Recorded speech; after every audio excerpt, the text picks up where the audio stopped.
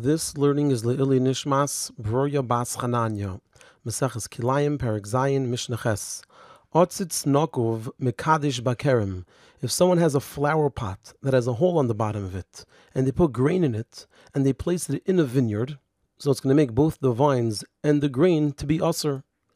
Vishe Einei Nokov, and if it's a flower pot that doesn't have a hole on the bottom of it, so even though it's also usher to place it in the vineyard, but nevertheless, if a person did it, Einei Mekadesh, it will not make either of them usher because it's not really growing in the vineyard since it doesn't have a hole in it.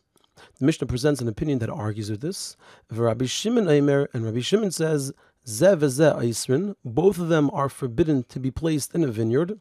However, V'lei Mekachim, neither of them will make the grains or the vines to be usher. The Mishnah concludes, Hamayver otzitz nokov bakerem, if somebody walks through a vineyard with a flower pot that has a hole in it and there's grain in it, so the halacha is that im haisef b'masayim, if while the person was taking this flower pot through the vineyard, the grains grew by 200th, which is the amount that's needed to make them usher because of kilayim, so the halacha is usher, the grains will be usher.